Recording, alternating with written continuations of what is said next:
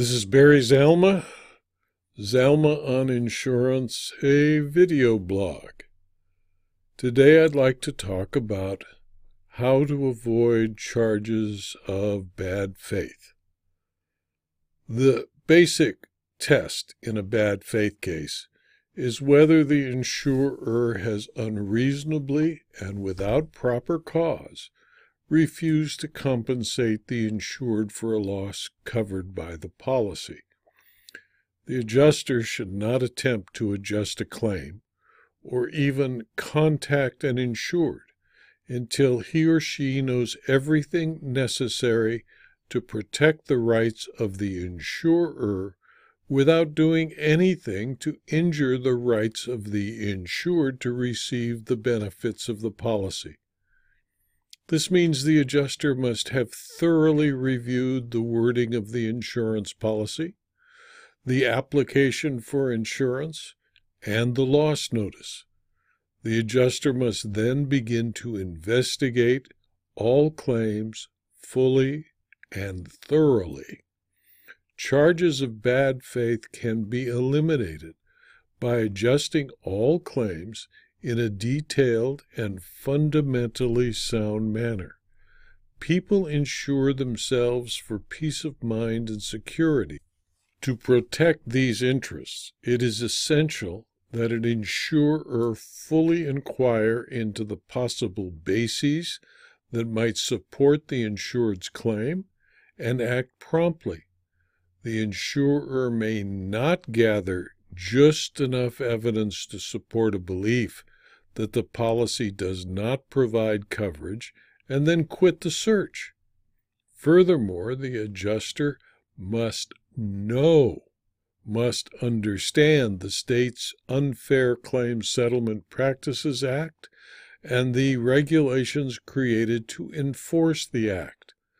Following the statutory guidelines can support a defense to any allegations made by an insured that the insurer acted in bad faith. The adjuster does this by first sending a reservation of rights letter or formal denials of coverage to an insured as soon as possible. Make sure there is a reasonable factual and legal basis for a denial before denying coverage. Interview the appropriate individuals to determine whether they possess any knowledge relevant to coverage. Document carefully the results of the investigation. Make sure all facts relied upon in making a decision are accurate and provable. Obtain advice of legal counsel. Check with counsel to determine whether the policy provision relied on to deny a claim has been held valid or invalid, enforceable or unenforceable by any state or federal court. If a claim is related to an individual's health or personal injury, make reasonable efforts to obtain all available medical information relevant to the claim and use skilled personnel in evaluating these documents. Carefully consider the ramifications before refusing to settle a claim. If the adjuster believes a claim should be settled, it will and must settle promptly. Where there is any concern over potential bad faith ramifications, have a claims supervisor analyze and oversee the management of the claim. The adjuster must be courteous and truthful in all contacts with the insured and/or the claimant. Be ready to conduct additional investigation when new information arises. Be familiar with the policy conditions, warranties, exclusions, and provisions, and apply them to the direction of the investigation. Determine how the applicable policy provisions have been interpreted by the courts before making a decision. Ensure the reference materials such as claims and underwriting manuals are current. Make a complete and impartial evaluation of the claim. Inform the insured of his or her rights under the policy, and respond to the insured's requests for clarification of those rights. If it is clear that an insurer had no liability, an action for unfair trade practices or bad faith cannot go forward, and the courts will stop any lawsuit as they are being filed. The court will hold that liability was not reasonably clear and insured could not recover under an unfair or deceptive trade practices claim. In South Carolina, for instance, although the insurer owes the insured a duty of good faith and fair dealing, this duty of good faith arises under the contract and does not extend to a person who is not a party to the insurance contract. Thus, no bad faith claim can be brought against an independent adjuster or independent adjusting company, although Washington State has a case pending before its Supreme Court that contended an adjuster can be sued for bad faith, and that case was eventually reversed. The adjuster should ask counsel to check recent federal and state court decisions to determine whether any of the policy provisions relied on to deny a claim have been held invalid in the state where the loss occurred. The investigator must never resort to fraud, deceit, or misrepresentation to gain information from a person being investigated, must never eavesdrop, trespass on the insured's property, shadow the insured, or participate in any other form of harassment without good cause. The adjuster should never destroy evidence supporting the insured's claim for benefits or refuse to investigate a claim because the insured has failed to fill in the entire claim form. The adjuster must evaluate a claim if the insured fails to use a particular form, as long as he or she provides the information necessary to prove the claim.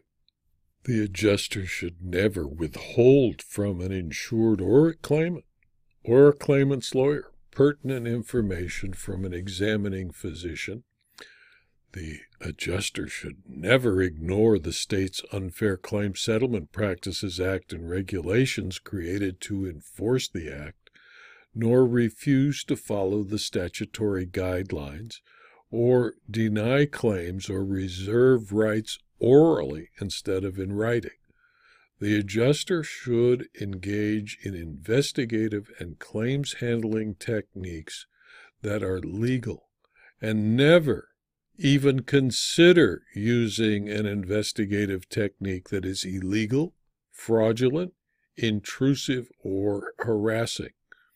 For example, the concealment of and or failure to disclose benefits available under the policy, the concealment of and or failure to disclose coverages or other provisions that are pertinent to a claim, making intentional misrepresentations of fact or law or policy provisions, refusing to pay claims without conducting a reasonable or thorough investigation, failing to promptly provide a reasonable and proper explanation of the basis or bases for a denial of a claim, making threats of dire consequences to force the insured to agree to an unfair settlement, making false accusations or oppressive demands, exploiting an insured's vulnerable position, interpreting the policy in an unduly restrictive way,